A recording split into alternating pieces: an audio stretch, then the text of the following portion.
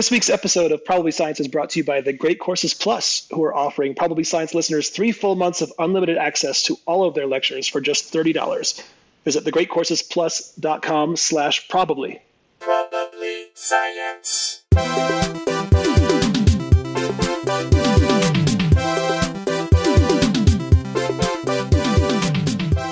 Hey everyone, welcome to Probably Science. I'm Matt Kirshen. I'm Andy Wood. Hey, we're doing another remote recorded episode. Nothing has changed in that regard, yeah. Nothing has changed. We're still messing around with different software options, so hopefully this one will work out. Hopefully the sound last week with Grant was good. I'm very excited about this guest. Both a very, very funny stand-up and also a cast member on Crazy Ex-Girlfriend and someone I've wanted on the show for a while. It's Danny Jolles. How's it going, Danny? Oh my gosh, what an intro. We're getting through this thing.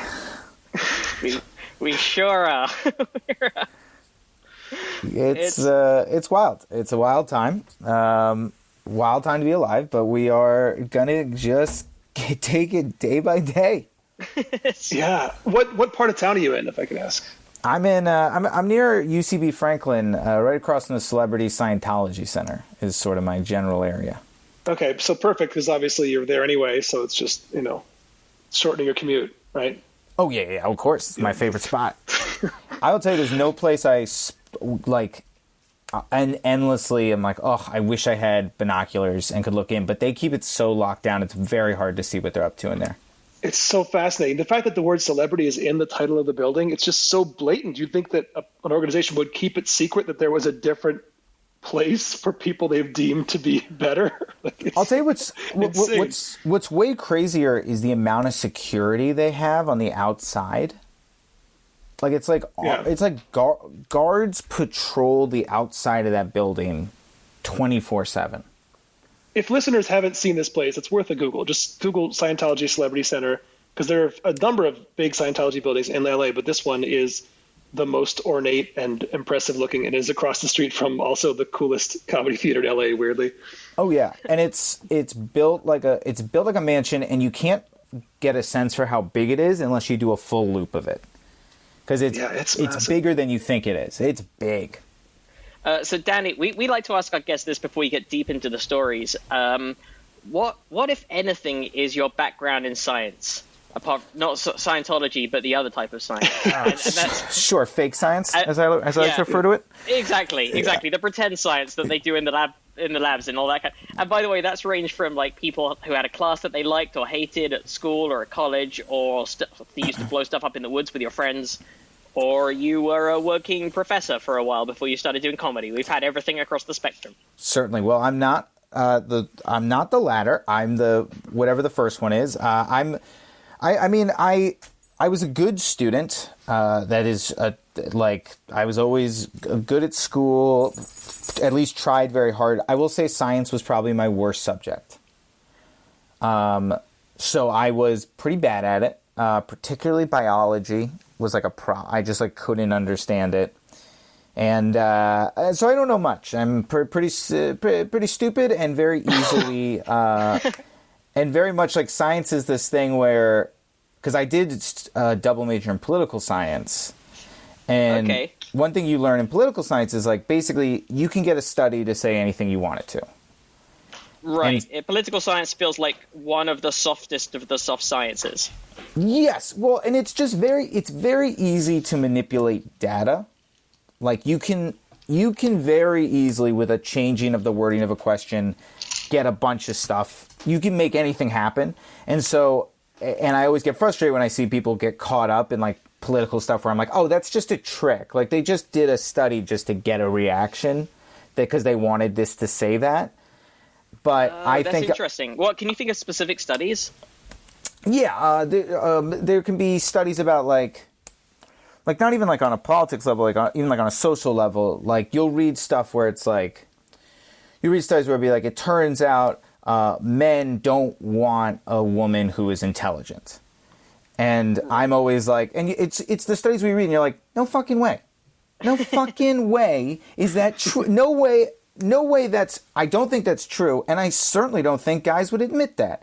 And so then what you do is you read the study, and the way they'll ask the questions, they'll be like, do you find it intimidating if somebody is smarter than you? And somebody will say yes. And they'll be like, and would you say that being intimidated is, like, they'll ask the question in a way where suddenly someone will be like, oh yeah, I guess it's intimidating. And then they'll be like, therefore, and they'll draw these conclusions. You're like, oh, they just tricked them.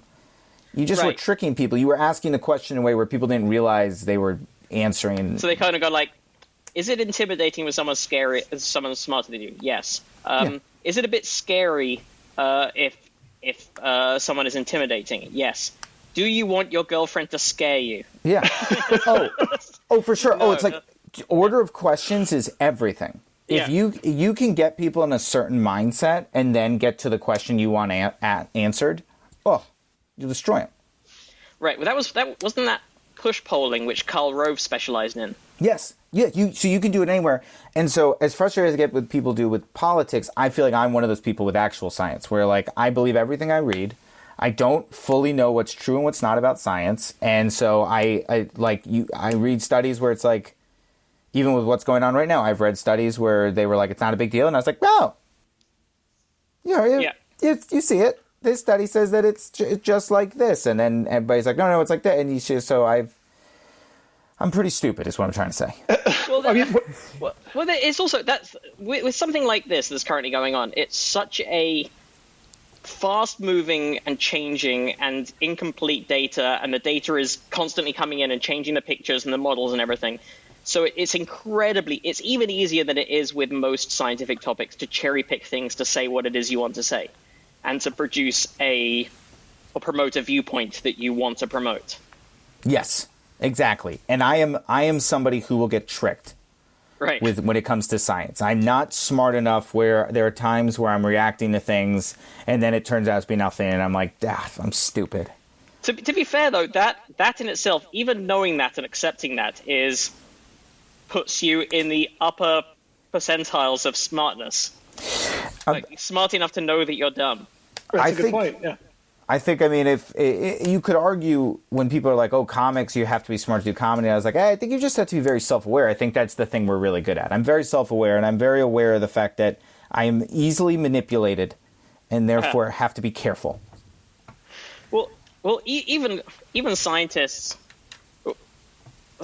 are experts in their field, but not necessarily other fields. And there's a story I'd like to start with, and I know we're switching around between doing episodes where we talk about the situation and the pandemic and everything, and then episodes like this with comedians where we keep away from this topic entirely. I hope. Does that mean we have to? Well, I hope you'll forgive me if I do this one coronavirus adjacent story that was sent to us by, amongst others, Eric Boisbert, because this is a scientist maybe stepping too far into a different field from his comfort zone. I think you know the story I'm about to say as well. This definitely went around the world a couple of days ago. Astrophysicist gets magnets stuck up his nose while inventing coronavirus device. Said magnet? Yep, magnets.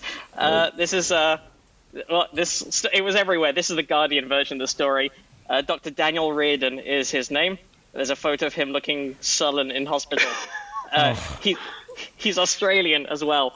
Fair play. Hey, our Australian listeners, congratulations on one of your country folk.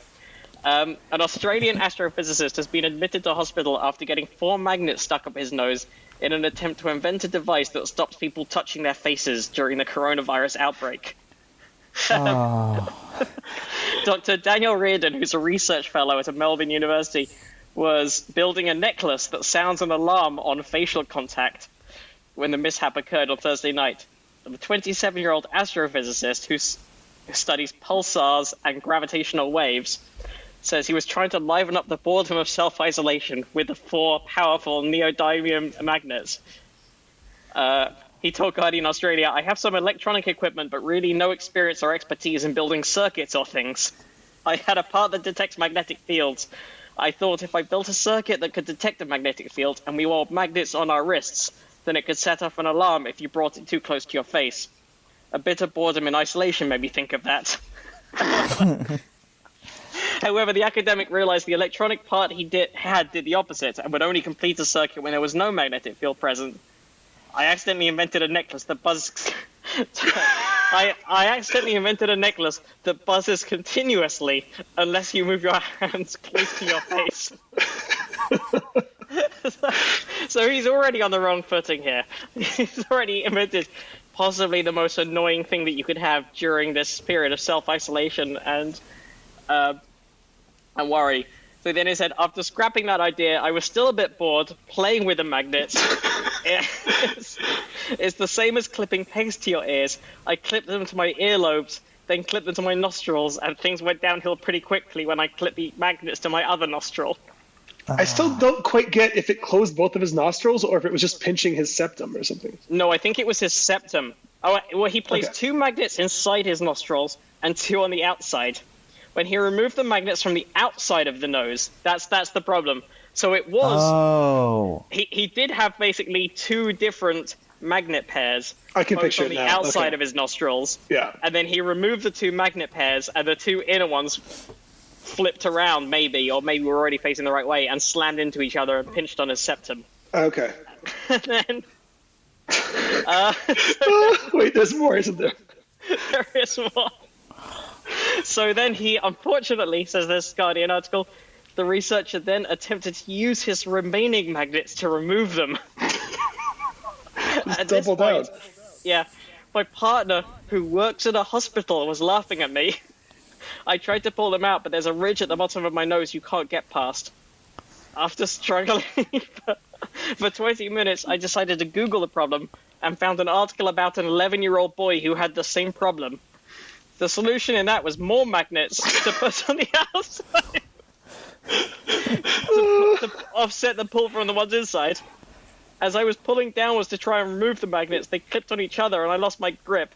And these 2 magnets ended up in my left nostril while the other one was in my right. This is the magnetic version of the woman who swallowed a fly. Yeah.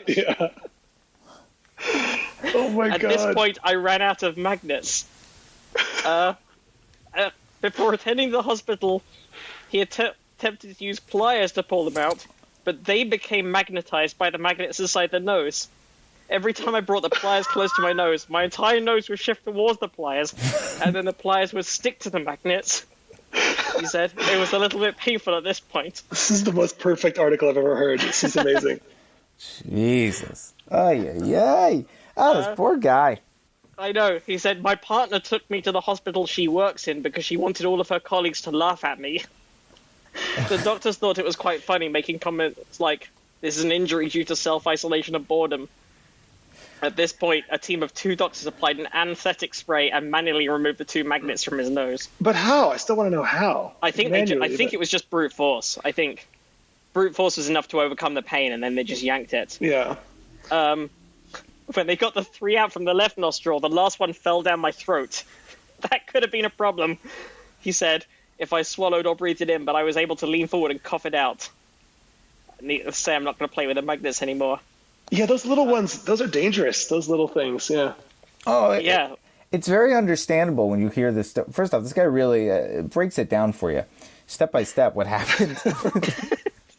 It all makes sense in each step, sort of. Yeah, You know? very kindly. He really goes through it. Yeah, I mean, but you 100%. You're like, I could see how all of a sudden you would just be like, oh no, there's a problem. And then you just don't want to admit this is happening. I can imagine you would do literally everything you can possibly think of to make this go away before having to alert people. I mean, I can guarantee if I had done that, I would first try something with other magnets to try and get it. Oh, yeah. For sure. I'd hope that I would have the sense to do something like my plan, I think, would be place the magnet inside a handkerchief. So that if it then stuck to the other magnet inside the nose, you would still have the end of the handkerchief that you could pull on for grip. So the magnet... That's very smart. Plus, it looks like you have this awesome Yosemite Sam mustache, assuming it's a red handkerchief. Right. As Oh, they're both sure. in your nose. Yeah. I mean, go ahead. No, I was going to say the biggest problem with me reading this article is like I have this broken brain where at every step I'm like, wait, I want to try it. I think I could do it. Oh, it's a horrible story to read during this period because I was consistently touching my nose throughout that entire story, trying to figure out like where it was. I was like, so where is it in the nose? And then when he said the ridge at the bottom, I was like, what ridge? So I was like feeling it. Then I was like, I'm touching my face so much right now. Yeah. If you've ever played with those magnets as well, they are ridiculously strong. Like, I can see how it would happen. They're quite scarily powerful. There isn't a step in this story that I'm not 100% understanding why he did what he did. And, like, I would have made every decision, and then it's like that horrible feeling of, like, you go, all right, you know what? I made a couple bad decisions, but let me do this one, and this will fix this. And then that one happens, and you're like, son of a bitch. Okay, one more. We're going to fix it now. Because now we're and then you just end up in a horrible place. And I mean, this is a scientist. This is a man who's supposed to be taken seriously. This is what idle hands. Yeah, this is the problem with this the is what whirlwind. happens when you try some cross-disciplinary science. You try and step outside of your field. Oh, I mean, well, this is what happens. I mean, like, if he were to tomorrow discover the vaccine, think about how hard it would be for us to believe him. It's like, this is going to haunt him for life. Did you ever get anything stuck up your nose as a kid, either of you? 'Cause I remember my friend Oliver's younger brother put some peas up his nose, and they were. I clearly remember that day. Elliot had peas up his nose, and they were debating whether they have to take him to the doctor. And then in the end, I think they managed to just get him to sneeze it out. They just had to, like, put pepper up his nose, like, do this old school style. Yeah. Anything to get him to sneeze. Go ahead. I did the stupid one I did as a kid. I don't know if I've mentioned this on this show before. I might have done, but did I ever mention on the show what I did with one of those little hopper toys? What are the hopper toys? What is that? Did you have that toy that was like it's like a rubber hemisphere, and you turn it inside out? Oh yeah. You turn it inside out and place it upside down on the table, and then as it unfolds, it suddenly pops up in the air. Oh yeah. I think I know this story, but I think it's been long enough that I think listeners should hear it again. It's great. Because also the other thing you can do with it is it looks like a rubber suction cup. It works like a rubber suction cup, so you can stick it to the back of your hand, your skin. And I stuck one to the center of my forehead, but like really forced all of the air out, and to make the tightest seal I could. And then tried to pull it away. And I don't know whether it was the vacuum that it made or the action of trying to pull it away, but it burst the blood vessels in my forehead in a perfect circle. You got a forehead hickey, yeah. Left me with exactly. It's a hickey. That's exactly what it was. It's a hickey, but in the shape of a ring in the middle of my forehead that lasted for about 3 or 4 school days. Oh. That I tried to claim that I tripped up and hit my head on a door handle. It was like, no. Did that work at all? Like when the first time you said close. it? Not for a second. But there's no way anybody thought that you did it with a suction cup thing either. I mean, how could you possibly know how you did that? I think it looked. I think that would be the first guess because it looked exactly like the mark from a suction cup.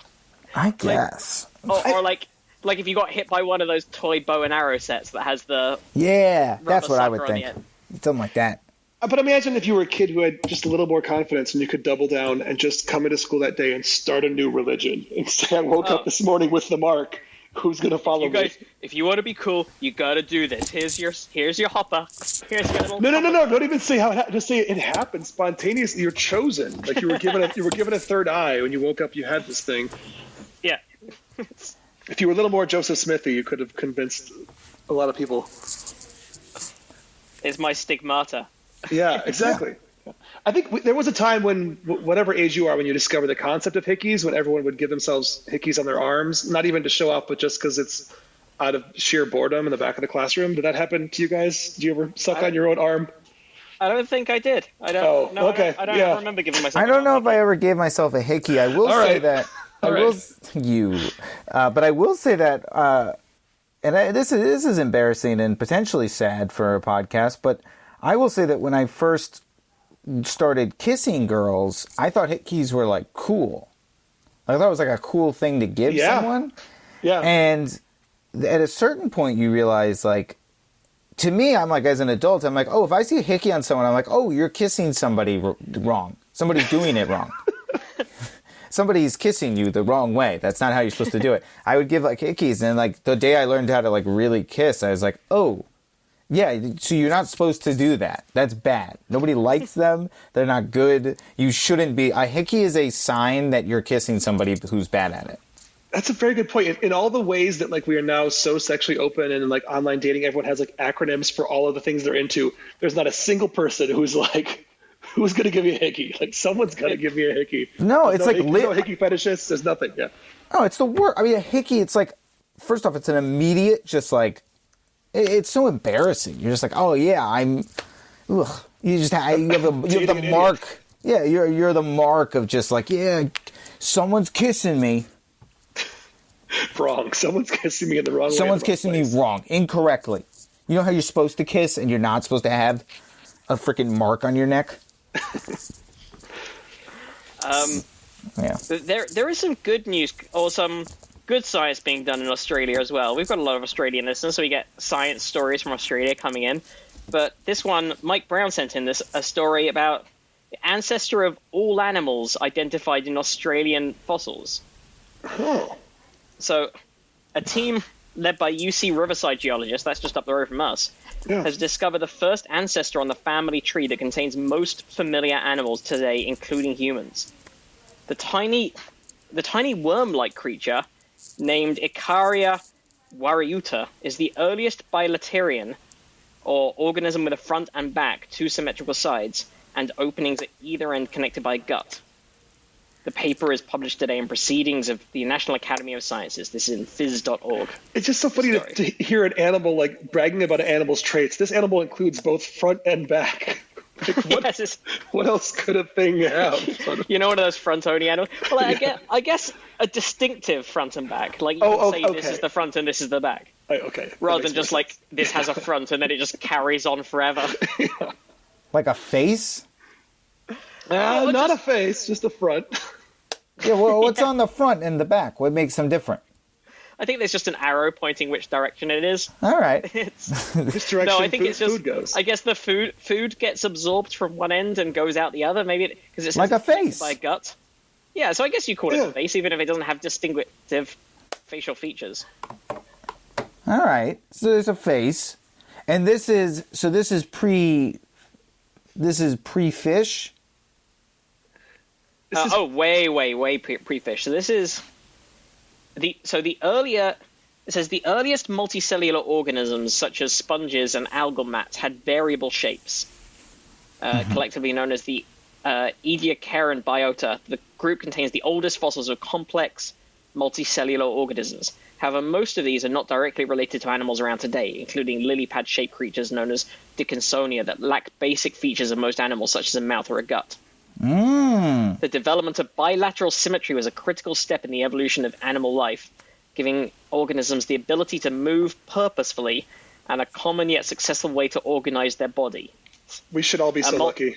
Yeah, right? I don't think I've moved purposefully in the last month, nor have I successfully organized my body in any way, shape, or form.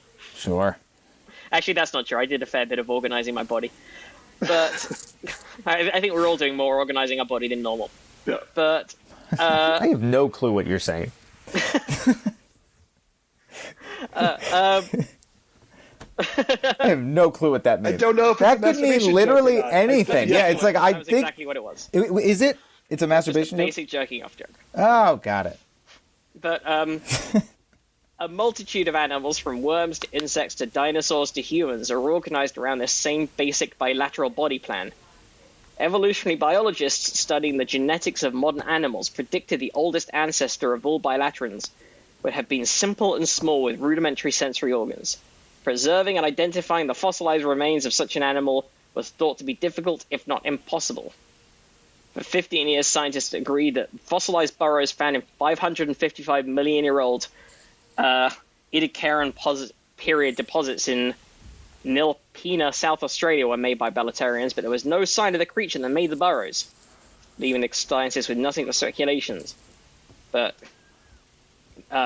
Scott Evans, who's a doctoral graduate at UC Riverside, and Mary Drosser, who's a professor of geology, noticed minuscule oval impressions near some of the burrows, with funding from a NASA exobiology grant. I didn't know that's something NASA did, looked at tiny things. They used a three-dimensional laser scanner that revealed the regular, consistent shape of a cylindrical body with a distinct head and tail and faintly grooved musculature. The animal ranged between 2 to 7 millimeters long and about 1 to 2.5 millimeters wide, with the largest the size and shape of a grain of rice. This is just the right size to have made the burrows. We thought the animal should have existed during the interval, says Evans, but we always understood they would be difficult to recognize. Once we had the 3D scans, we knew we'd made an important discovery. So yeah, I guess this is like thought to be potentially the ancestor of all human life. So any worms, fish, us, birds, everything. I can see the similarity. Yeah, I can see Potentially myself came in from this thing. Yeah. I'm having such a hard time picturing that and what this means. Like when you said everything you just said, if you could have seen me, my head was just like in my hands and I was just trying to picture what all of that meant. And also when they were like, this is like a huge discovery, and I'm like, but we already knew it was something like this, so all we did was just confirm it. We didn't even. Well, they found the burrow paths, I think, that they... so they're like, I think this thing must have lived here, but they hadn't discovered it. And using these really high-resolution, high-tech scanning lasers, they managed to actually identify where the creature is and what it looks like. The fossil of it, anyway. All right. So it would be a tiny speck in some sedimentary rocks. Well, tell Scott I'm proud of him, and that I guess this helps us. But you got to know your roots, right? It's important to know where you came from. Certainly, very important to know where you came from. I would say that I'd like Scott's mind to be focused on something else now. I feel like there's more pressing scientific issues in this world than this little guy, but I'm glad he figured it out. But I truly can't picture any part of this. It's so hard for me to understand. Flip side, if Scott chooses to change direction and focus on a different field of science, he might end up with his septum stuck together with That's true. powerful magnets. So there's an argument to be made to stay in your lane even during this time. There has been a clear argument and precedent set on this podcast of stay in your lane, and I do think that is you are correct. But my God. Well, there's another story linked to on this website that I just in the sidebar of the stories that I quite like the look of. I don't know if you can see it, Andy, as well on your side, but the face of a mouse reveals its emotions according to this study. I think this is a more understandable story. I love this story. Yeah. Right? Researchers at the Max Planck Institute of Neurobiology are the first to describe emotional facial expressions for mice. Similar to humans, mouse facial expressions change when it tastes something sweet or bitter, or when it becomes anxious. With this new possibility of measuring the emotions of mice, neurobiologists can investigate the basic mechanisms of how emotions are generated and processed in the brain. Pleasure, disgust, fear, the facial expressions that reflect these We didn't emotions know are the- this? It does seem sort of intuitive, right? Yeah, like if you scare a mouse, its eyes get big. That's always been a thing. I don't think I've ever scared a mouse close up enough to be able to tell. Well, Matt, Did you have time friends? now. Did you have any friends with rats or mice growing up as a kid? I was that friend. I had pet mice, but I think I don't ever remember staring into their face and doing anything sufficiently scary. You don't remember because were you able to pet your mice? Not very well. No, they would shriek and run away. But again, I was like they were too quick and squirmy. Okay, but when they would shriek and run away, their face would look shrieky. I claim that this is a bullshit find.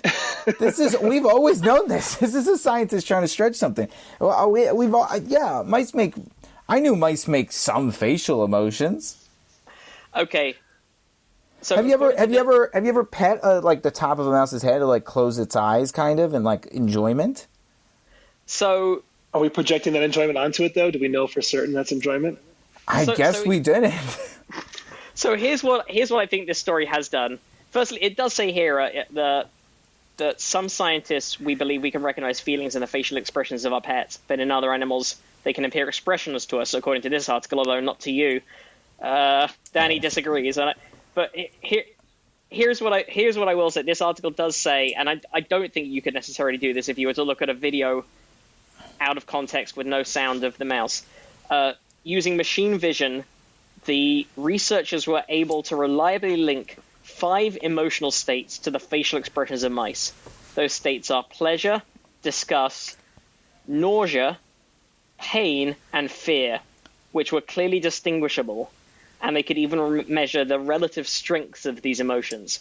So I don't think I could distinguish between a mouse that is expressing pain or fear or disgust. I don't think I could go like, oh, that's a disgusted mouse and that is a fearful mouse. Do they have in the article photos of what these different mouse faces look like? They have drawings. Which, to be honest, in this picture, the drawings do look remarkably similar to each other. They just... Can you text me these drawings? Yeah, I'll send you... I want to see them. I want to look at them right now. I call bullshit on this study. And let it be clear, I know truly nothing, and I'm an idiot. But I think... Let's see. Danny, I believe that link I just sent in the... Yeah. Does that work? If you scroll down to the drawings of the whiskers moving based on emotion. Pleasure. It looks like the whiskers go back when they're feeling pleasure, and they go forward when they're feeling pain. Yeah. We'll put a link to this in the show notes as well. So, I mean, this looks... I mean, it's a lot about the ears also. Oh, the ears, right. Yeah. The ears are moving a great deal, but we all knew that. We always knew that ears...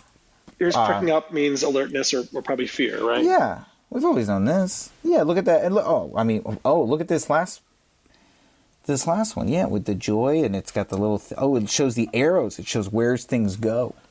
But you see joy on here? Where's joy? If you go to the third of the... If you click underneath, it's the third one, and it's got arrows of where things are going. Oh, is it like convulsing? Yeah, that's interesting. So it says here in this article, the main benefit of the discovery of mouse facial expressions is that it's now possible to identify mechanisms giving rise to emotions. This was previously a problem. Without a reliable measurement of emotions, it's been difficult to study their origins in the brain. We humans, says Nick Dolsnek, who's the study's lead author, we humans may notice a subtle facial change in the mice, but we can only recognize the emotion behind it with a great deal of experience and can hardly ever determine its intensity.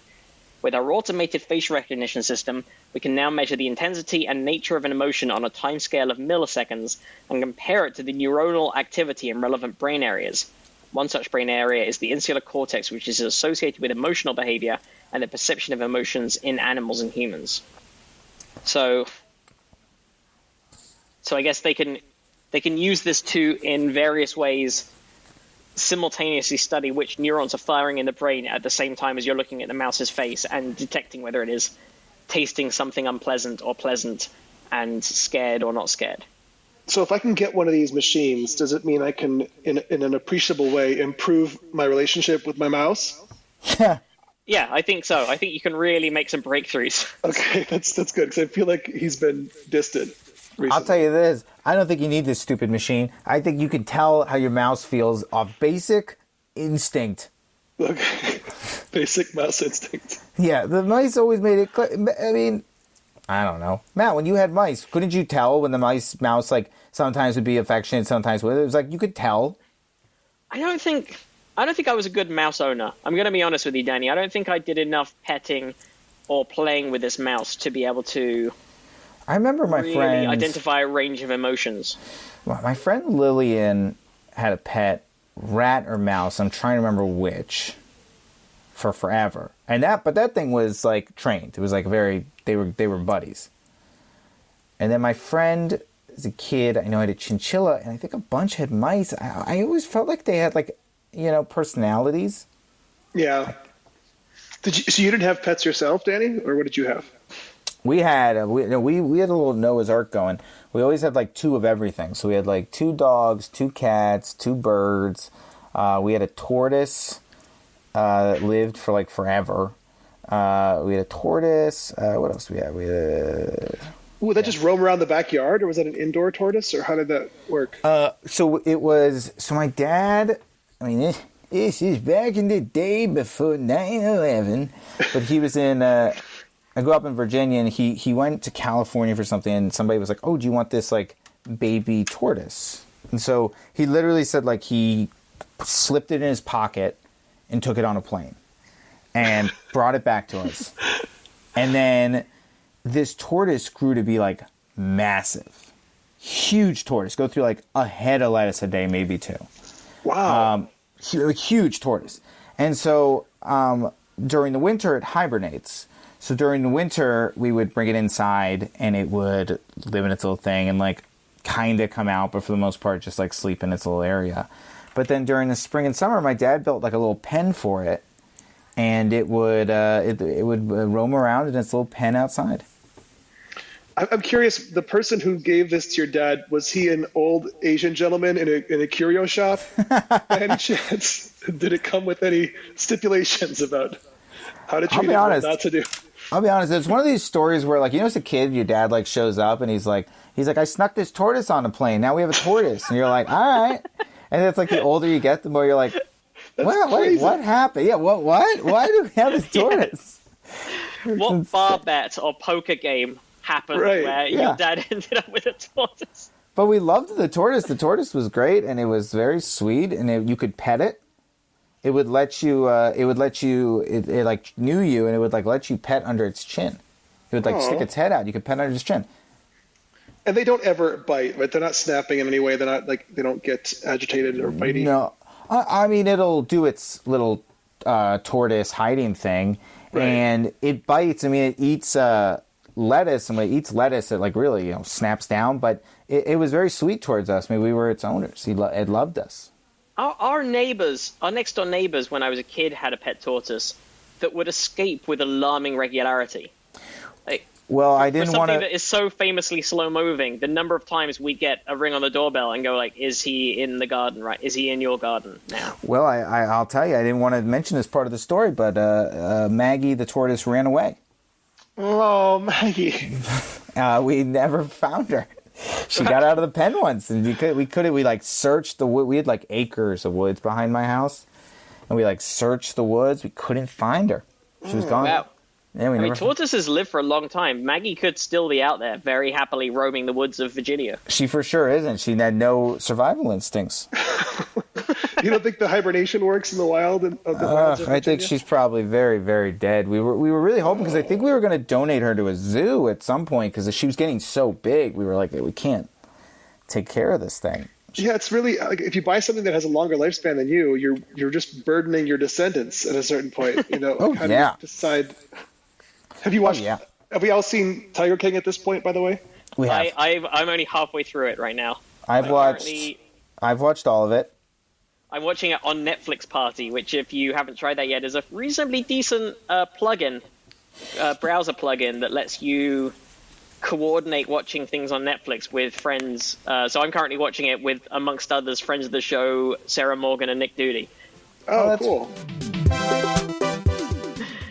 Hey, Andy. You been learning anything, doing any kind of watching of informative materials that you might have access to through special offers if you were a podcast listener of ours?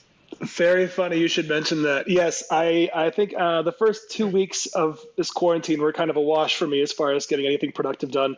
But then I decided, well, let's dig into some topics that I've been interested in. And of course, our lovely sponsor, The Great Courses Plus, is a great place to do that. So I just started searching for anything that seemed...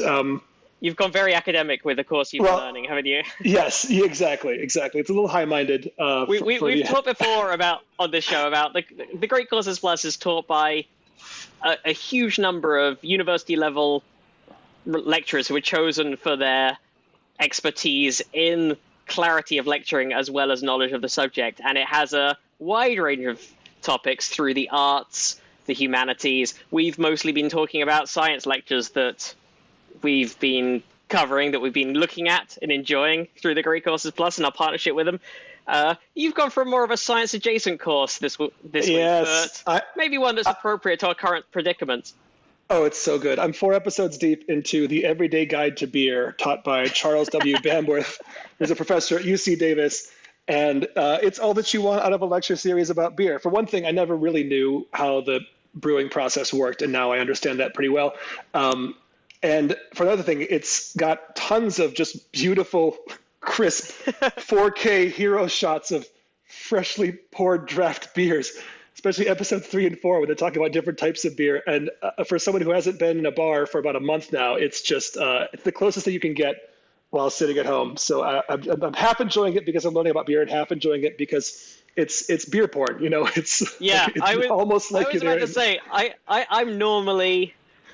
I'm generally not a fan of the construction noun and then the word porn just to represent a vaguely pleasant. Yes. No, but I was going to say is like generally I hate that. Like, oh, this is food porn, this is whatever. But like that right now, that's literally what this is for you. This is This is a way of enjoying vicariously something that you're not able to get right now.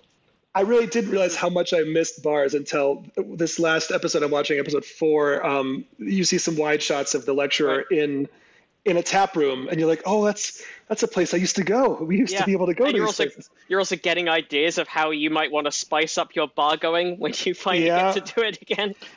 Yeah, and we also get to see in episode 2, you take a tour of the Sierra Nevada brewery and talk with the brewmaster of Sierra about their process. So there's lots of great science and history of beer and information about different types. Because it's worth pointing out, the lecturer of this course, Charles Banworth, is he is a professor emeritus at UC Davis and also a biochemist. Yes, he's also a senior quality advisor to Sierra Nevada and works in the brewing industry. Yeah, as I said, very, very informative and very beautifully shot, as are all of the Great Courses Plus series of lectures. You can find topics ranging, as we said, from sciences to the arts, anything else. And I've been watching them on TV and even on like a larger screen. It looks great. And you can also watch it on your phone or listen on the go. You could basically consume these any way that you want, sort of in a podcasty way or a video way. So yeah, do that. Go to thegreatcoursesplus.com/probably. And you will get your first 3 months for just $30. That's just $10 a month for the first quarter that you are a member. I'm doing did you ever do Brouhaha? Yeah. The comedy show. Yeah. The Brad Solnitzer and others put on. Yeah. They're gearing up for. They're going to do some stuff with Netflix party, and so I was literally on it right before this. Oh, that's cool. So the first time experimenting. I've done a couple of online gigs now. One of which was ruined by Zoom bombing trolls, which is a thing that we now have to be aware of. Wait, what happened? I've done a bunch of online gigs, and they've all been pretty rough. But what? It was really fun until it was one that was organized by Kate Willett. Oh, I heard about this. Wait, so what actually happened? So I was the comic who was... Am I ruining your podcast by making you talk about this? Is this not what people want? No, not at all. I'm interested also. I haven't heard this story. I was the one on stage, if you can call it on stage. I was the first person up after Kate's opening set. It was really nice because she has, a nice following of good people. Incredibly sweet following. Right, so it was all, it was a lovely, like, Zoom thing, but because, it's all new and we don't know what to do and how to avoid these things, now we have better ideas of how to lock stuff down. Someone came on towards the end of my set. I was 9 minutes into a 10-minute set, and then started, like, shouting stuff out and making a noise, and then took over screen sharing because it hadn't been disabled for non-admins, and started scrawling like racial slurs on the screen. So Kate had to be all right, show's over, done, and just shut the whole thing down. But yeah, I think that I might have the distinction of being the first Zoom bombed comedian. If you haven't heard about this, by the way, this is a thing that's been happening to a bunch of different events. It's been various online concerts, meetings, university lectures and classes, some AA meetings have been attacked by trolls, which is particularly shitty because these are sometimes people who... How did they get the link? So the problem is Zoom is quite insecure, and also if you were organizing the gig like Kate was, which was sort of an open gig so anyone could drop in, and also she didn't have the other participants muted because she wanted to hear laughter, as did I. I appreciated the fact that you could hear laughter. You weren't just performing to an empty screen or to the 3 other comics. so she sort of had too many of the permissions open. Again, like, no fault of her own. This is really new and uncharted territory and everything. Everyone's trying to work out how to do this stuff. Oh, yeah. So, there's stuff you could do to avoid it. You could have stuff that's passworded off, and you have to get a ticket, and then you get the room code. Whereas this was more open. She just posted it like, "Hey, I'm doing a gig at 8 p.m. Log on to this. Here's the address." Wow. And some like teenage 4chan dickhead decided to get on it. It is open for it. I mean, I've done a bunch of these Zoom gigs, and they're tough, man. They are. I was actually, until this thing happened, I was genuinely enjoying this, and also partly because I'd gone 2 weeks without doing a gig of any sort, and it turns out I'm an addict. We're all losing our fucking minds over this. I mean, yeah. like, I was like, every I was comic. being really frustrated and sort of crabby, and I was like, why am I? Like, I know we're stuck in sort of semi-quarantine and we're locked in and everything, and that's making everyone a bit frustrated. But it's like, I'm much crabbier and more annoyed than I would be. What's going on? And they're I haven't done comedy in 2 weeks. I never realized how much of an emotional crutch it is for me. Yeah.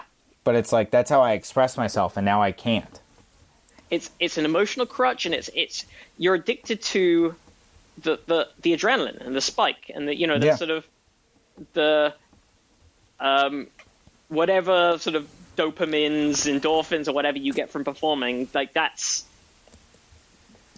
and it's all gone. I mean, so I've been doing a lot of Zoom shows and stuff, and I to get that rush. The thing about Zoom is, because at first I was like, the mics on thing works, so you can hear laughs, but I've changed my tone. I think it's not worth it.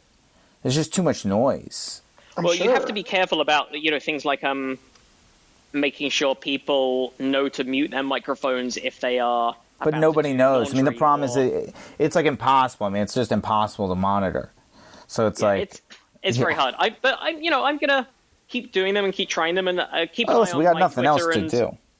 I keep an eye on my Twitter, because I'm tweeting out when I'm doing the shows and retweeting them and that kind of thing. So and I'm doing them in different time zones. I'm doing a gig for a comedy club based in Manchester called Excess Malarkey. That's a club that I haven't played in years because I'm living in America now, but I love those guys, and I'm doing their show on Tuesday. So it'll be like lunchtime for me, which is kind of nice that I get to do a gig in the UK. I did a Zurich show this morning. What's that, sorry? I did a show for Zurich, I believe, is where they're based. Wow. Oh, I mean that's something. You couldn't normally easily do a gig in Europe. Yeah, no, and it was fun. It's tough because on one hand you're like, I'm doing something and it feels exciting, but then you're also like, but this is a bad version of what I mean. This is not good. Debatably, I'm just ranting at a camera. Yeah. It's definitely not the same as like playing Largo. Yeah, it's a bit of drop, but we're trying. Yeah. To quote a high school teacher of mine who had these great sort of Yogi Berra-isms, or it's a kiss through wet toilet paper, he would always say about things like that. Yes. But what's the actual experience when you're doing it? You're not getting laughs as immediate feedback, so you're just seeing faces smiling? Or how does it even approach there being a feedback loop like there is in stand-up? So there's basically 2 ways to do it with Zoom right now. There's one, which is you have everybody's mics on, and you're like, only, just laugh. That's it. Don't talk, just laugh. And so the upside of that is you do get the laughs. The downside is people are making noise, and they have feedback, and they have the sound on their computer up, so you hear yourself, and it's just like... Right. Yeah, you've got to tell people to have headphones in. Or it's just brutal. There's a lot... It's definitely tricky. And also, I don't think Zoom... I could be wrong about this, but I don't think Zoom currently has the ability to have the equivalent of a microphone, where... like in a comedy show... The audience is audible in a real comedy show. The audience is audible, and so is the comedian. But the comedian is like 5 times louder than any individual audience member, because you're speaking through a microphone and PA system. That's kind of what you want for a Zoom gig. You would ideally have the audience mics unmuted, but every audience member drop down to 25% of your volume. Instead, when they laugh, hear their laughter. Yeah, instead when they laugh, it pulls like literally away from it. It like treats it like, oh, they're talking now. Right. Well, that's another thing. In Zoom, there are ways to make the performing comedian be the main pinned video. There are things you can do, but I think it's still imperfect because Zoom wasn't designed for this. So the other way to do it, and so the other way to do it is you mute everyone. You go, just laugh if you want to laugh, and then you're just ranting. And you just kind of, and like, that's weird. Yeah. That's been what I've been enjoying the most, because it kind of is like stand up without, you're just like, okay, I'm going to now talk. Like, I've always been rant. That's always how I've done stand up anyways. I rant. So I'm like, I'm just going to rant. And like, I'm kind of. That is also what we're doing right now. The three of us are speaking to. That's a good point. Like thousands of audience members, but. Exactly. So zero idea of their feedback. They might currently be. Everyone might be like, get back to the stories. We've heard about you trying to do a Zoom gig now for 10 minutes. Or they might want to know more about it. So I've got no idea until emails come through 3 days later. Well, I'll tell you what I do a lot, which is when I did the thing I did in Zurich today was the first time I was like, oh, I think I might have online stand-up down. And the biggest thing I'm doing is I monitor, I watch the chats. So I'm like, I don't need to see you laughing, but I do want to see your chatting. So it's like, if they have something to say it, or if they like something, like it, and then like I'll respond to that almost like a back and forth, and that I found very fun. That seems way better, Because the one for XS Malarkey, I believe that we use a Zoom or some private Zoom or some other chat thing to actually connect to get me, but then the actual gig gets streamed on Twitch. So people watching the XS Malarkey gig aren't on Zoom at all. They're using Twitch, and then you don't hear their laughter, but you will see comments down the side. Yeah. So I recommend keeping the Twitch on the side and watching their comments, because then it keeps them engaged. It feels like they're a part of the show a little bit, which is something. That's where I'm at on online stand-up gamity. Yeah, that's good to know. I've got a story here, by the way, that I found. This is a story I found in New Scientist that sort of connected a bit to the mouse story, except this is people brains and recognizing things. Ooh. Hunt for George Clooney's face explains how stress affects decisions. There's You mean George Clooney's front we're talking about? Yeah. By the way, I didn't check because yesterday was April the 1st. I should have double-checked to make sure every one of these stories we're covering isn't some fucking dumb fuck April Fool's thing. I don't think any of the stories have been. The Magnet Nose one story came in a few days before April 1st, so that's definitely not a risk. But there is I was like, is mouse facial expressions? That's not me falling for. Nope, that's another April 2nd story.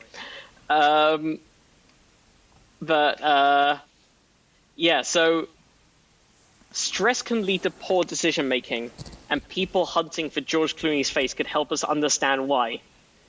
Thackeray Brown at Stanford and his colleagues asked 38 people with an average age of 23. In other words, asked a bunch of grad students. Sure. This is a terrible study already. Go on. to navigate looping paths around 12 different virtual towns in a simulated environment. Each town had just a few streets and took about a minute to navigate.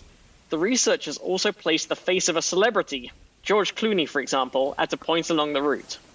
The team then asked the participants to navigate the simulation again while lying inside a functional magnetic resonance imaging machine, an fMRI. We talked about those a while ago in the episode with Ori Amir.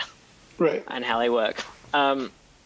This time, participants began in an unfamiliar location in the virtual town and had to navigate the streets to find the celebrity's face as fast as possible.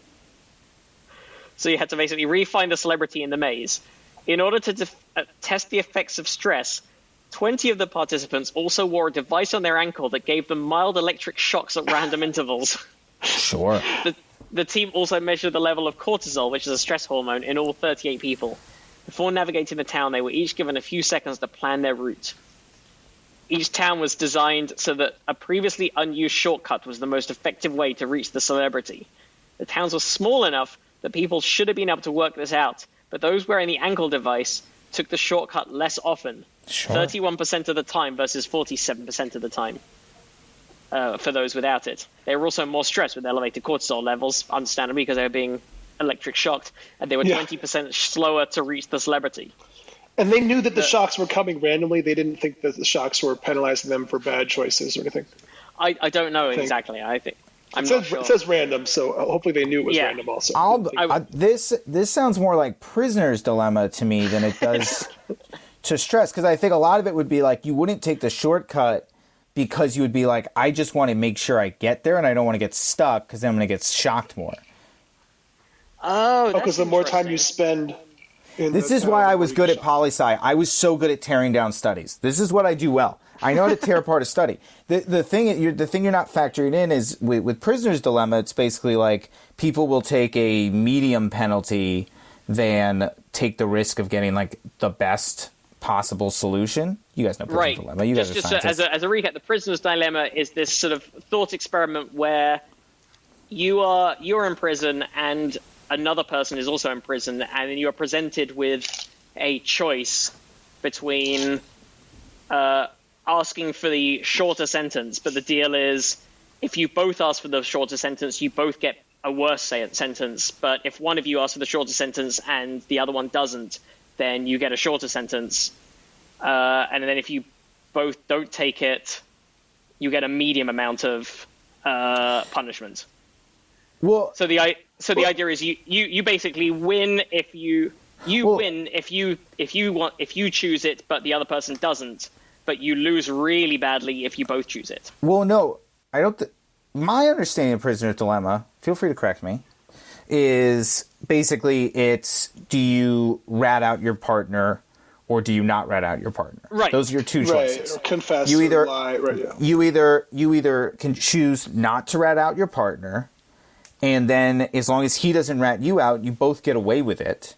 Yeah, sorry. Or, I should have made it clear as like confessing or not confessing or ratting out is the easiest way to go. Like, yeah. Sentence And so even though if you both just don't rat each other out, you both get away, most people will rat the other person out because they'll be like, I'd rather just know I'm going to take some kind of a sentence than I don't rat him out, he rats me out, and then I go to jail for a really long time.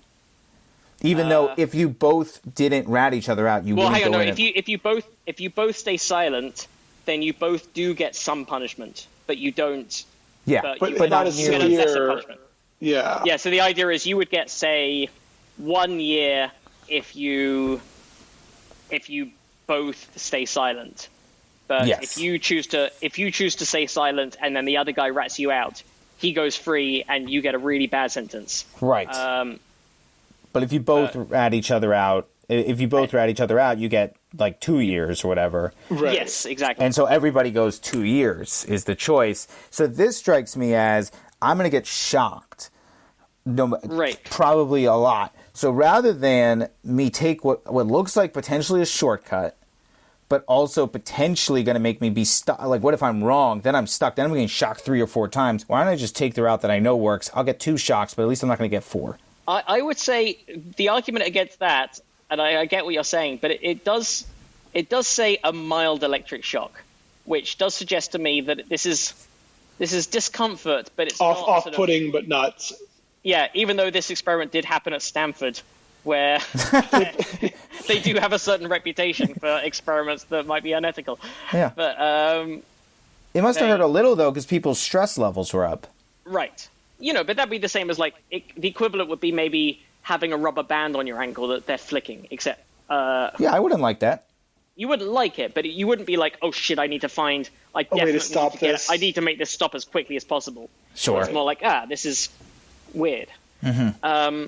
So they used a machine learning algorithm to decode the fMRI data of each participant, training it to identify when a person was looking at a particular phase or landmark in the virtual town.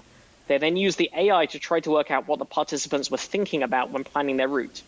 Non-stressed participants were more likely to imagine all of the landmarks present along the route that they went on to take, while stressed participants appeared to focus on just the landmarks closest to their starting point.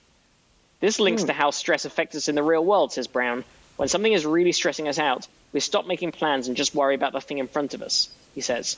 Looking at the neural mechanisms of stress on memory may contribute to how we prepare for stressful events or how we deal with conditions like PTSD, says Neil Burgess at University College London. So, yeah, I guess it's like you develop more tunnel vision in this sort of more stressful situation. You dial in, you're like, okay, I'm going to just stick with what I know because I don't have the mental capacity to deal with the stress and also try and innovate and try and come up with anything cleverer. Yeah, exactly. That would be my argument against what this. I mean, what it's concluding is, you could argue, obvious. You could argue the analysis of stress makes you not do things as well is like, sure.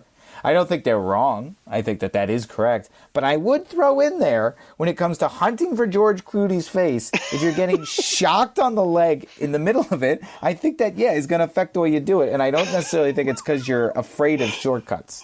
It might also affect how you, in future, perceive George Clooney. Yeah, sure. Why are you wincing through the Oscars telecast? Yeah. Poor George Clooney now has a bunch of people who see his face and are like, eh. Yeah. Traumatized. Why do you want to go to see? It's meant to be a really good film. Like, but I just kind of. You ever see his face and you're like, wait, what's the nearest landmark? You guys don't get that? You guys don't get that feeling? Instantly search for alleyways to cut through. Apparently, I was wrong. I was supposed to be going to the alleyways. You guys don't think that? What you guys are missing with this experiment is, to me, it really seems like a Manchurian Candidate plan, like a way to train people to go assassinate George Clooney. Like, whatever town he's in, it doesn't matter if you've never seen these streets before, you will find Clooney no matter what's happening around you. The second you re-shock their ankle, they get activated. Yeah. Sleeper cells of Clooney assassins all over the world now. But one last story on the subject of murdering and killing things. Sure. This is from Paul Steenbeck, sent in. Unless you have another story you'd like to cover, Andy. Oh, no, go for it. This is Neanderthals, it turns out, had a taste for sharks and dolphins. Oh. They were eating fish, mussels, and seals at a site in present-day Portugal, according to a new study. The research adds to mounting evidence that our evolutionary relatives may have relied on the sea for food just as much as ancient modern humans. For decades, the ability to gather food from the sea and from rivers was seen as something unique to our species. Scientists found evidence for an intensive reliance on seafood at a Neanderthal site in southern Portugal. That's Neanderthals living between 106,000 and 86,000 years ago at the cave of Figueira Brava near Setúbal. They were eating mussels, crabs, fish, including sharks, eels, and sea bream, and also seabirds, dolphins, and seals. The research team, led by João Gilo from the University of Barcelona, found that marine food made up about 50% of the diet of the Figueira Brava Neanderthals. The other half came from terrestrial animals like deer, goats, horses, and ancient wild cattle known as aurochs. Where in the world were and these? Also tortoises. They ate tortoises as well. I'm sorry. No! No! Wait, but where in the world were these Neanderthals? What is now present-day Portugal. Got it. Thank you. So, some of the earliest known evidence for the exploitation of marine resources by modern humans, Homo sapiens, dates back to around 160,000 years ago in southern Africa. Few researchers previously proposed a theory that the brain-boosting fatty acids in seafood contributed to enhanced cognitive development in early modern humans. Oh. All right. The theory goes, could help account for a period of marked invention and creativity that started amongst modern human populations in Africa around 200,000 years ago. It may also have assisted modern humans to outcompete other human groups like the Neanderthals and the Denisovans. But the researchers found that the Neanderthal inhabitants of this area, Figueira Brava, relied on the sea on a scale comparable to modern human groups living at a similar time in southern Africa. Commenting on the findings, Dr. Matthew Pope from the Institute of Archaeology at UCL says, this team claimed to have identified middens. This is shorthand for humanly created structures, piles, heaps, mounds, formed entirely of shell.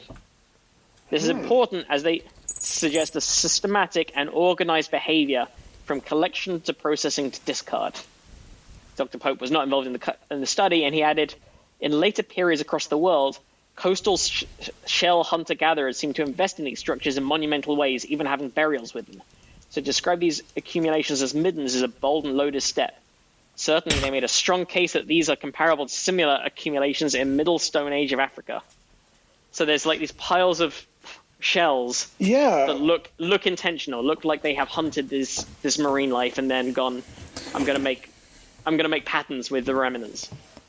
Yeah, I don't know if the more interesting thing is the fact that they had the seafood diet, or that they were into the aesthetics of shells. Like, was there a Neanderthal with like puka shell necklace who was into 311 before everybody else was? Bleach tips. Yeah.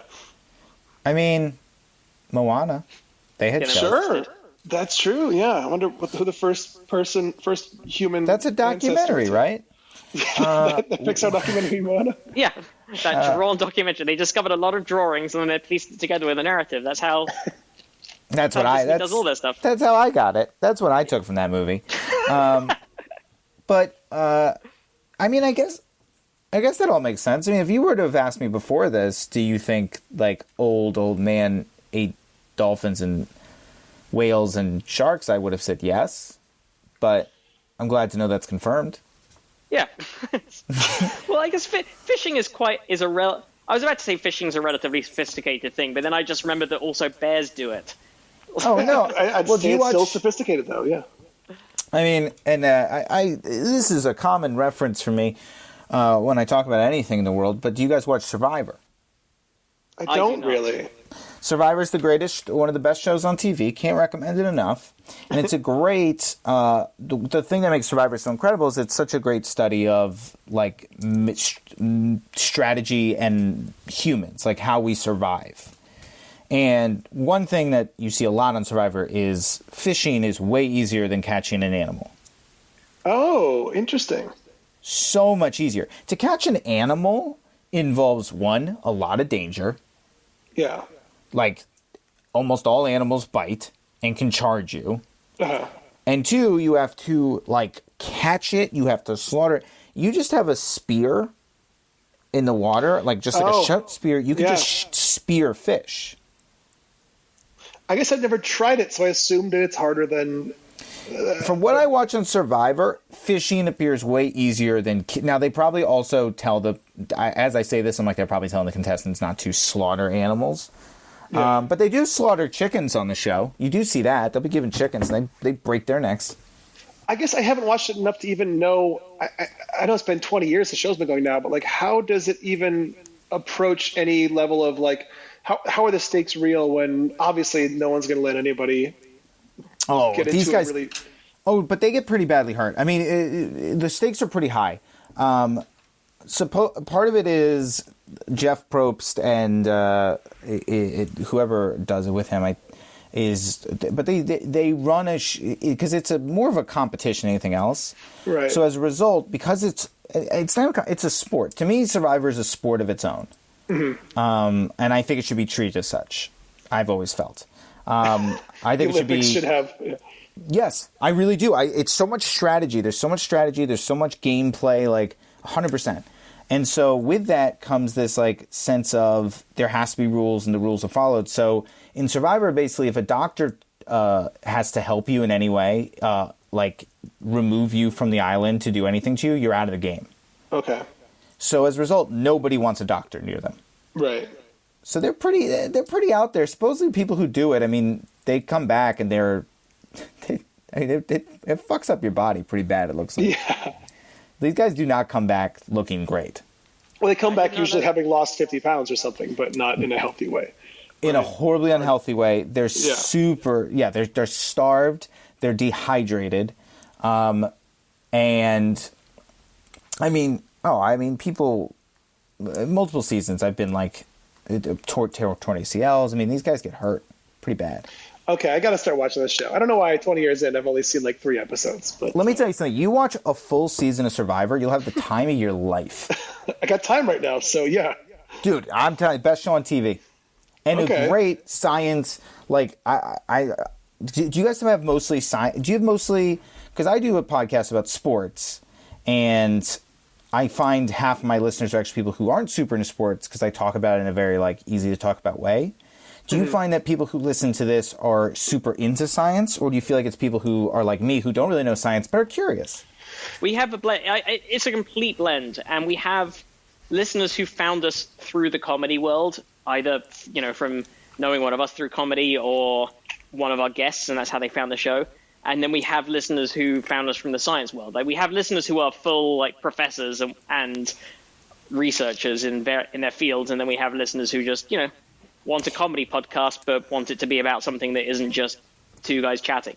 Yeah, sure. And by the way, if we could tie this all together neatly with a thing that's actually in the news and relates to sports and this podcast. Well, we should also, by the way, before we do, do you want to do that, or should we do that as a little bonus? Is there a bonus story?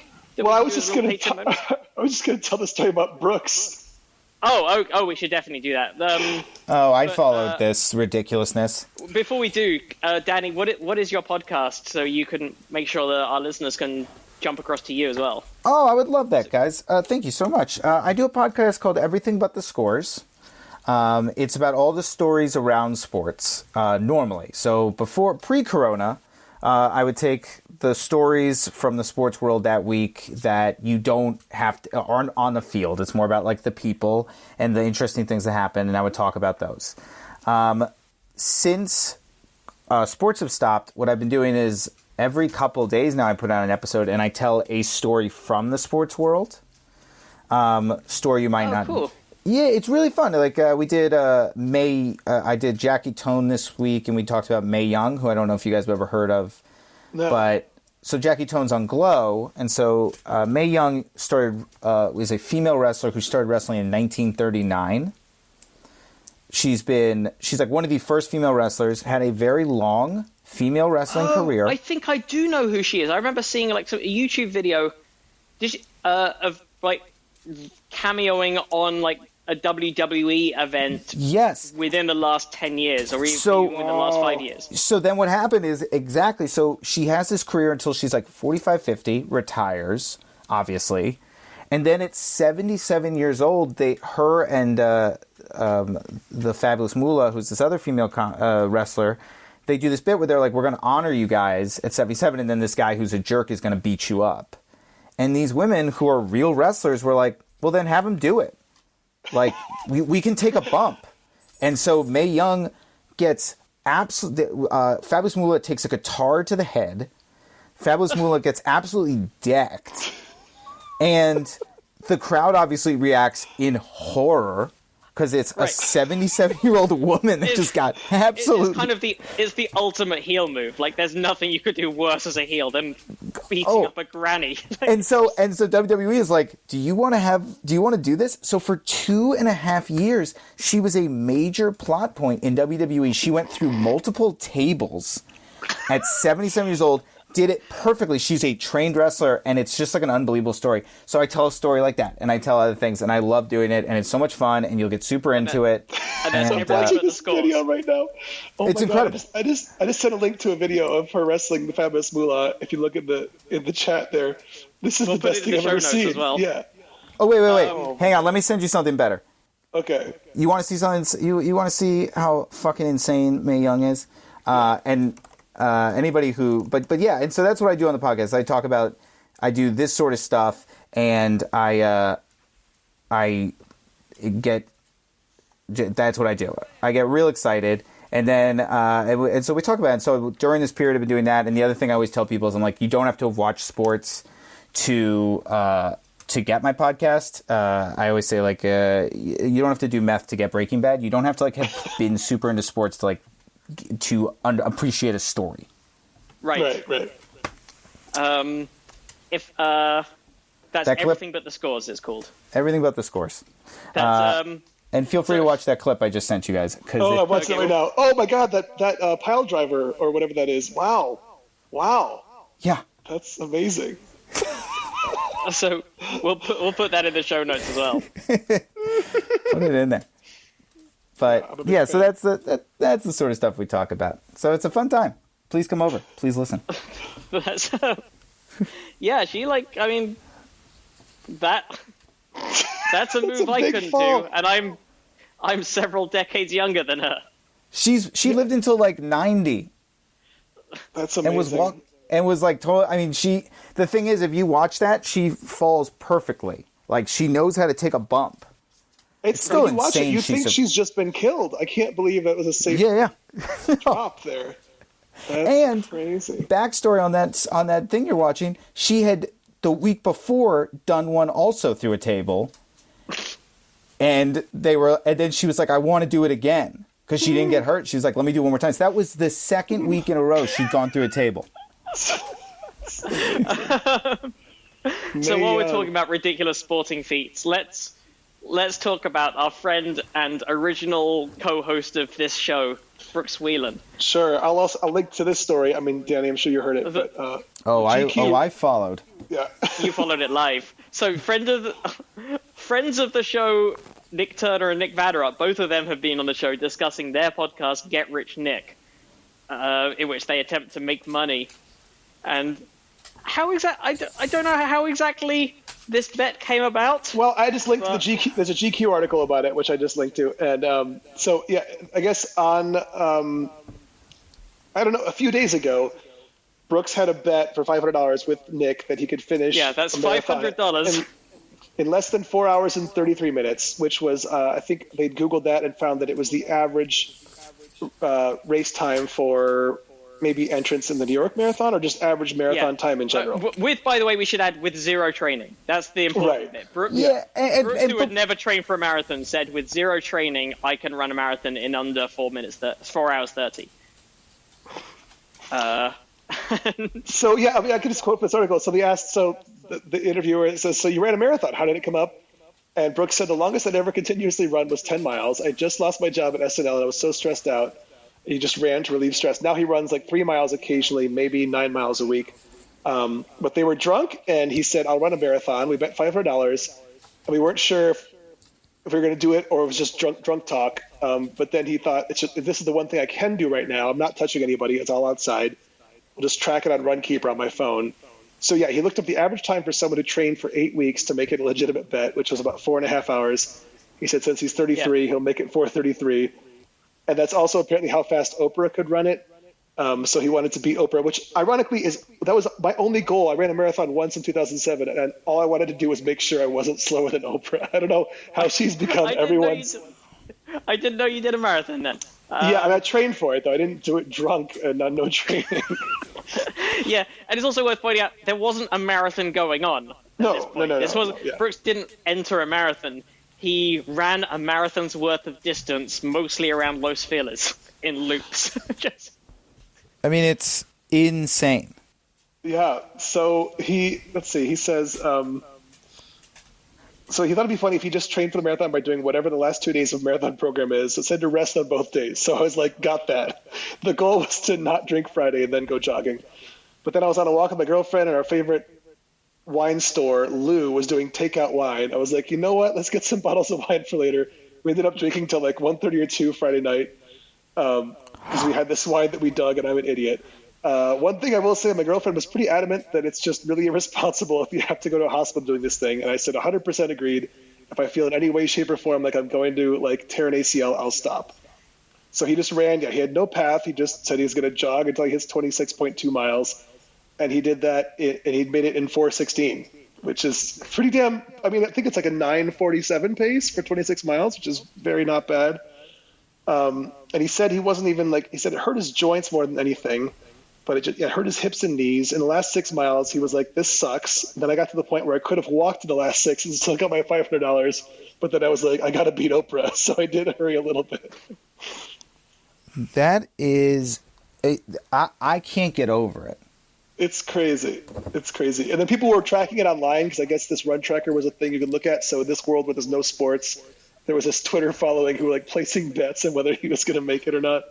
I was following it intensely because I couldn't believe it was possible. Yeah. I mean, you'd think you do get to some injuries you can't even walk through. If you go too hard. He accidentally, I'm looking at his Twitter as well, he also accidentally got an elevation gain of over a mile because he wasn't picking smart areas to run. Right. That's going to make it a lot worse.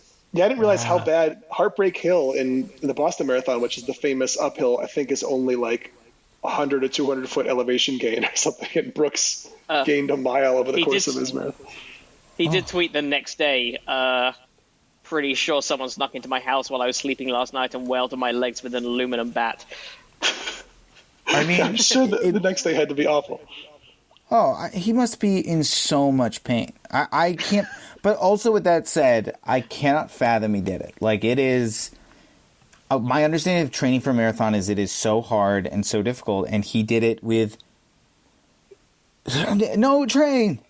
But part of the reason you train is so that the next day you don't go through what he went through, which is probably so bad that it's not worth doing. And also, he's an athlete. He's a former wrestler. Like, he's obviously in better shape than the average person in the world.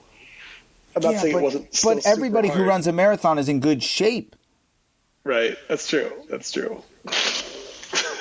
He beat Oprah with no training. Yeah, it's crazy. I'm incredibly impressed. Yes, I am. I mean, the commitment to the bit, if nothing else. I don't know what his main motivation was. If it was commitment to a bit, because if it's that, I love it. Or whatever it is, I love it. It's amazing. Yeah. Or if it's just the $500 because money's tight now. There's no gigs right now. So. Oh sure. We're all hunting money where we can. What's your number to run a marathon tomorrow, Danny? Your dollar amount. I would need one, I'd have to somehow knock my girlfriend would have to be asleep because she would not allow it. But assuming that we somehow got her on board, I think I'd have to do 1,000. You'd have to really pay. You only get 2 knees. Yeah. And with no training, you're going to really hurt your knees. I think I would need a couple thousand, maybe 5,000. I could do it for 1,000. I would do it for the other thing is, I don't know if I could do it though. With that said, like I don't either. Attempt it for 1,000, but I could not guarantee I would make it. Yeah, my question wouldn't be what time I would beat. My question would be, would I be able to even physically walk 26 miles before it got dark? Yeah, right, exactly. Yeah, no way I'd do it if it's a bet where I would lose the money, but even if it's just like, I'll pay you if you do it, I would still need way more than $500. It's crazy. Like, I went for a 1 mile walk yesterday, and my legs were a bit tired today. Like, I was like, really? I felt it. Yeah. Yeah, what are you guys doing to stay sane in that regard? I know we got to wrap it up, but as far as I was running every morning, but that's been pulled because we don't want to go outside for that amount of time for the next couple weeks. Mm-hmm. Just because it apparently hangs in the air. We're learning new things every day. So I was running. That's been taken from me. But I've been working out a lot. I've been lifting every day, and I've been doing yoga. I mean, we have nothing else to do, so that's sort of been my thing. Yeah, that's. I sort of feel like you have to have something you come out of this being better at, or else it's sure less than nothing. I don't know. No, I hear you. So I've been doing that, but with that said, we stopped running because it's just too risky, and it's just a rough period. I know. Every day we get new information, and we don't know what to.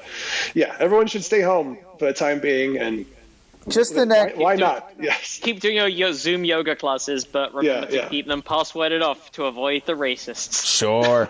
Are there racist yoga class hecklers now? I'll tell you, Beachbody.com is a wonder, and I am in no way endorsed by this company. This is coming from the heart. Beachbody.com has a lot of phenomenal stuff, and I really recommend their classes. They got Insanity, they got P90X. Beachbody. B-O-D-Y, okay. Yeah, they got P90X, they got Insanity, and they got all that stuff, and it's just very doable. Oh, okay, cool. Danny, apart from everything but the scores, where can our listeners find you and find things you've done? Social media is a great place. At Danny Jolles on Instagram and Twitter, I always say this, our industry is broken. You cannot imagine how much it helps a comic to follow them on social media. It seems like something small when you're like, when you're out of the industry, you're like, I follow you and I follow you, but it's like, it means everything to us. It is literally how they judge our worth at times. And so if you follow me, that's very nice and helpful. Crazy Ex-Girlfriend on Netflix is a wonderful show. It really is. There's a movie. So funny. Thanks, guys. I was also I did a movie called Blowing Up right now that came out like a month or two ago, but it is about a couple dealing with the end of the world and trapped in a house together. And So it's can't either rec- the most timely or the worst timing. it's or- literally the most timely thing ever. So I'd also recommend that. I think iTunes just made it 99 cents to rent. Cool. Oh, And great. so, and if you want to see a lot of Danny acting and a lot of Danny overacting, might I recommend Blowing Up right now. And that's it. And then everybody just stay safe. And then find us on Zoom. Oh, you could, if you want to see something a little bit more prepared as well. I really enjoyed your set on Colbert. Your Oh, late night thank set. you. So there's Danny doing stand-up with a real audience in the same room as him, It was who so were able to react exciting. in real time to his words. It was crazy. Remember those days? Seems like a Remember when lifetime people ago. could sit together and be within breathing range of each other? Remember when that Remarkable. didn't seem insane? Yeah. It's like, and feels so far away. But I think in a couple of weeks we'll be in a month we'll be in such a better place. But these next couple of I weeks, feel are just like we gonna- will, as long as people are doing it right, yeah. Yeah. As always, you can find us at probablyscience.com, at probablyscience, individually at Andy T. Wood and at Matt Kirshen. Any questions, comments, clarifications, stories you'd like us to cover, you can go to email probablyscience@gmail.com. Probablyscience.com is where we also keep all the show notes and also our donation buttons. And just spread the word. Tell people about the show. I know a lot of you are doing that. We really appreciate it. And thanks again so much for joining us, Danny. Oh, guys, thank you so much for having me. An absolute pleasure. Likewise. Thanks, Dan.